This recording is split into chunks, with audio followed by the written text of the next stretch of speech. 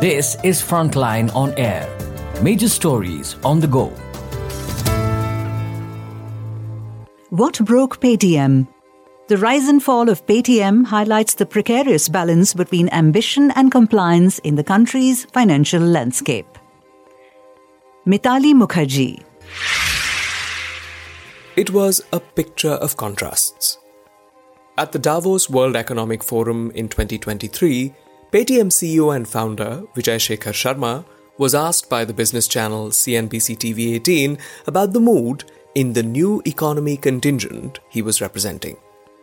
VSS, as he's commonly known, was asked about the frequent accounting issues among them and what advice he, as a startup icon, would share. "You make choices," said Sharma.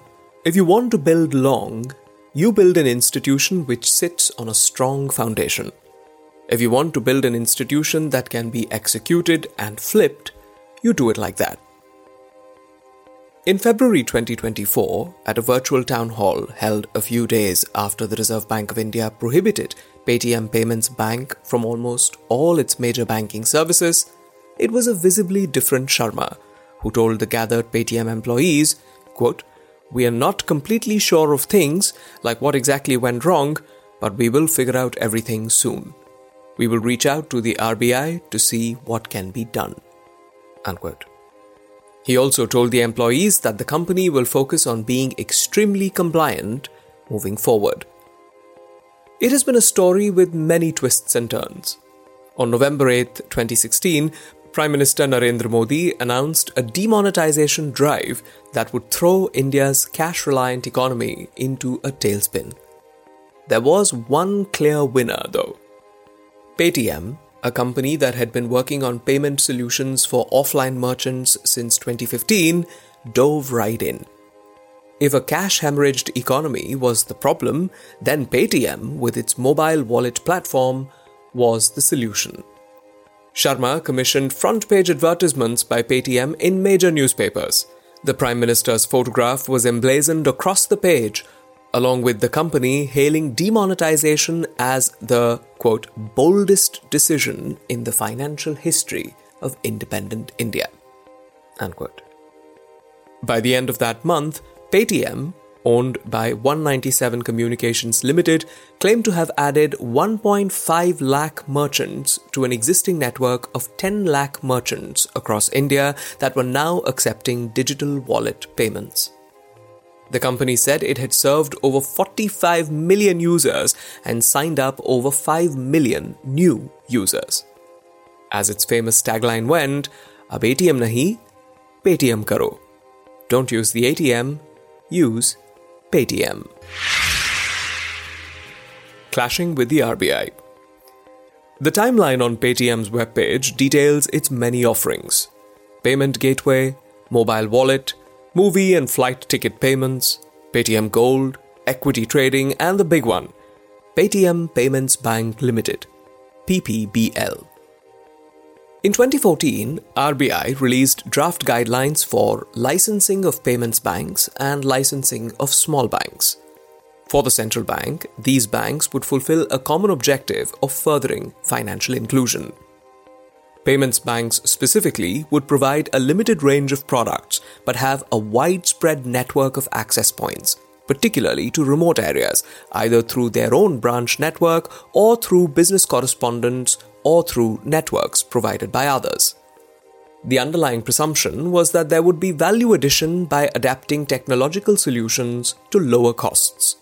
The remit for the companies that were eligible for a payments bank license ranged from non-banking financial companies, mobile telephone companies, and supermarket chains to real sector cooperatives and public sector entities.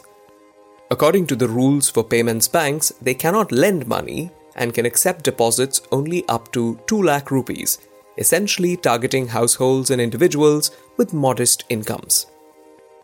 Paytm Payments Bank was among those awarded a license, and the bank started its operations in May 2017 with services that included digital banking, savings accounts, current accounts, fixed deposits with partner banks, Paytm Wallet, UPI, and FASTag, among other offerings.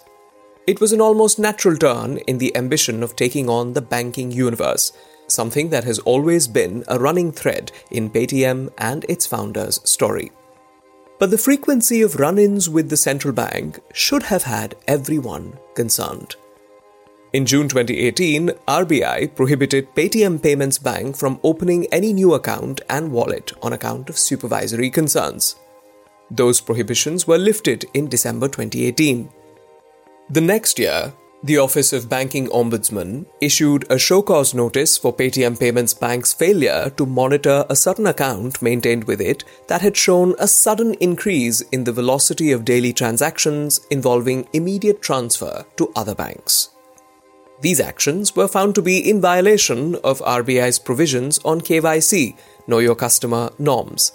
In July 2021, the central bank issued a show-cause notice to PPBL for submitting false information about the transfer of an operating unit from 197 Communications to PPBL. In October the same year, PPBL was charged a 1 crore rupee penalty for contravention of the Payment and Settlement Systems Act 2007. From RBI's point of view, a row of red flags was popping up. PPBL did not monitor payout transactions or carry out risk profiling of entities availing those services.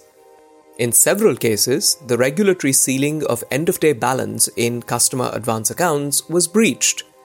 The banking regulator also found that Paytm Payments Bank had reported a cybersecurity incident late and had failed to implement device-binding control measures related to SMS delivery receipt check. The video-based customer identification by the bank also failed to prevent connections from IP addresses outside India. In October 2023, another penalty of 5.93 crore rupees was imposed on the payments bank after RBI found several instances of non-compliance, once again highlighting the bank's failures around the identification of account owners. While reports have pointed to money laundering concerns, Paytm and its management vociferously deny any such violation. For a multifaceted platform like Paytm, could this impact all of its businesses? Paytm Payments Bank is an associate of 197 Communications Limited that holds 49% of the paid-up share capital, while Sharma has a 51% stake in the bank in his personal capacity. Paytm Payments Bank is also a key banking partner for Paytm. This means funds deposited in Paytm's popular digital wallets are held with Paytm Payments Bank. The bank houses all of the parent's 330 million wallet accounts. According to Macquarie Capital, that implies money held in them is deposited with the payments bank. The bigger issue is that Paytm has not been on the good books of the regulator, and going forward, their lending partners also could possibly relook at the relationships, wrote Macquarie analysts after RBI's action against Paytm Payments Bank. A controversial journey. In breathtaking fashion, Sharma has leapt from one controversy to another, while continuing to get both support and funding along the way from blue-blooded financial institutions like the Ant Group, SoftBank, which has been consistently paring down its stake, Elevation Capital, and until last year, Berkshire Hathaway. Of course, after its initial public offering, IPO, scores of mutual funds hold 197 Communications in their kitty. For the December 2023 quarter, the share of foreign direct investment in the stock also increased by 5.56% to 45.08%. From an alleged case of extortion and blackmail by his longtime personal secretary Sonia Dhawan to reports of a massive data breach, something Paytm denied, Sharma is no stranger to bad press. But his biggest test was the much-awaited Paytm IPO in November 2021. In a code of silence, many bankers and stock market experts agreed that the IPO was valued and priced extremely aggressively. Paytm raised $2.5 billion from the IPO, valuing it at about $20 billion. The bravado of Madhur Deora, Group CFO at Paytm, saying, quote, "A higher valuation could have been achieved, but we decided to price it at a level where everyone makes money," unquote, changed quickly in a post-listing debacle to, quote, "Obviously the way the stock behaved was unexpected," unquote. The stock was issued at 2,150 rupees, got listed at 1,950 rupees, then went into a relentless decline, hitting a lower circuit after recording a 20% decline during trading hours. It finally closed down by about 27% from its issue price. It recorded the worst first-year share plunge among large IPOs over the past decade, according to Bloomberg. Since news of RBI's intervention, the stock has moved in manic fashion, alternately crashing 20% on a day and rising 10% on scraps of potentially good news, such as a potential buyer or a sympathetic ear from the finance ministry.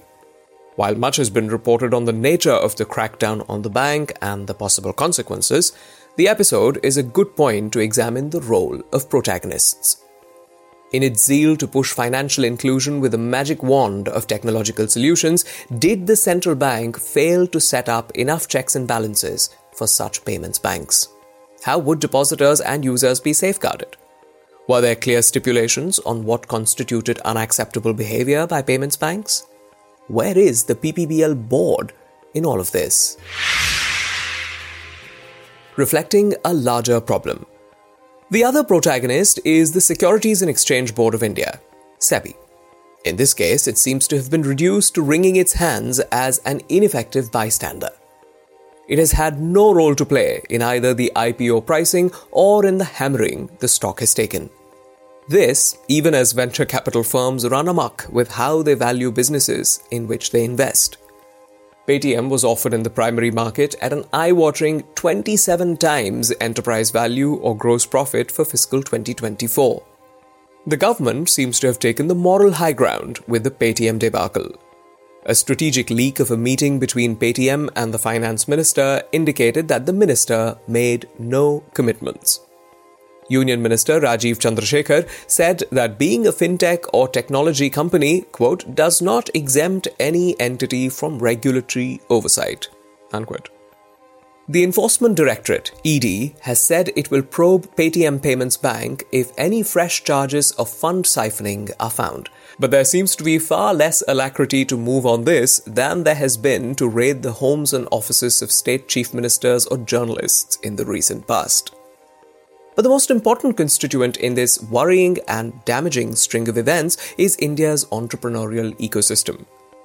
Following the RBI's regulatory action, a group of startup founders wrote to both RBI Governor Shaktikant Das and Finance Minister Nirmala Sitharaman asking them to reconsider the regulatory action against Paytm's Payments Bank unit. The group of founders reportedly urged RBI to reassess the proportionality of restrictions on Paytm, considering the potential impact on the payments bank, the fintech ecosystem, and the broader economy. The recent string of entrepreneur-led blow-ups in the startup community, from Ashneer Grover's BharatPay to Baiju Ravindran's Baijus, shows that there is much blame to be placed at the doorstep of the petulant and, in many cases, downright dishonest behavior of many of these new-age entrepreneurs who seem to be demanding that regulations treat them kindly since they are emerging businesses. In all fairness, RBI is a central bank with more teeth than many of its global peers, and while it is reactive in nature, protecting depositors is and should be paramount for it while addressing any financial industry anomalies. Fond of wearing his national pride on his sleeve and posting inspirational quotes on social media feeds, Sharma has long been the poster boy for fintech entrepreneurship, a space that has been the crown jewel of India shining for both the government and funders. He's a small-town boy who has admittedly built a business from scratch, with no intergenerational wealth supporting him and no friends in high places to vouch for him, particularly in the early days of Paytm. A few days after the incident came to light, Sharma re-upped an old post on his social media feed. A hero is no braver than an ordinary man, but he is brave 5 minutes longer. One hopes, for the sake of Paytm's depositors, investors, and users, that it is now time to do what is right rather than what is brave. Mitali Mukherjee is Director of the Journalist Programs at the Reuters Institute for the Study of Journalism, University of Oxford. This is Frontline on Air. Major stories on the go.